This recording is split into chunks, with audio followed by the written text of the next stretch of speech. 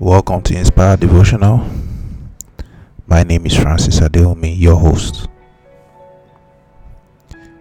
Today we'll be talking about understanding times and seasons.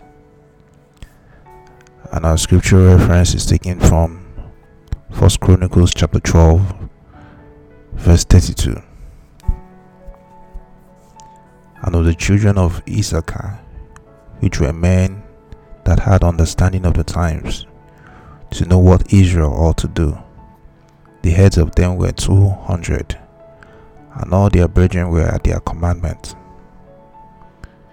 Why am I on earth?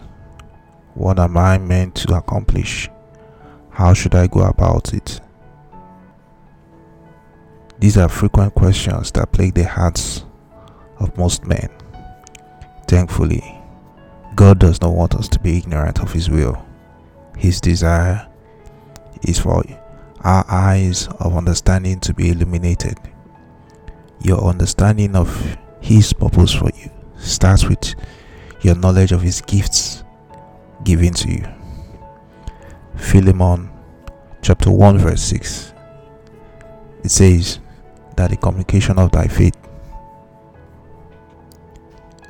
may become effectual by the acknowledging of every good thing which is in thee in Christ Jesus.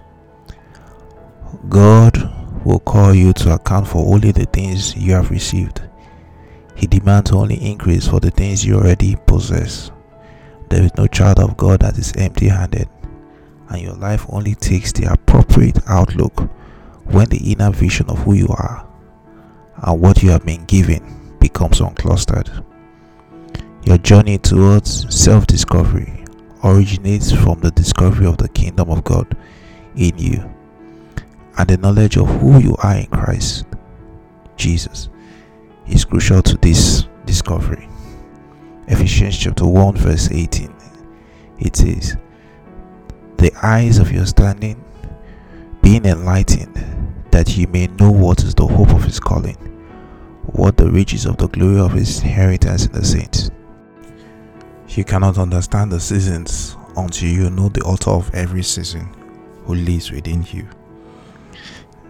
Scripture references: Colossians chapter 1 verse 9 to 14. Shall we pray?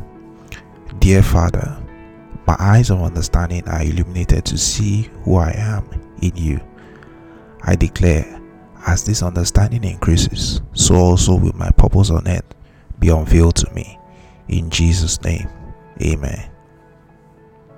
Thank you for listening to today's edition of Inspired Devotional. I'll see you in the next one. Goodbye.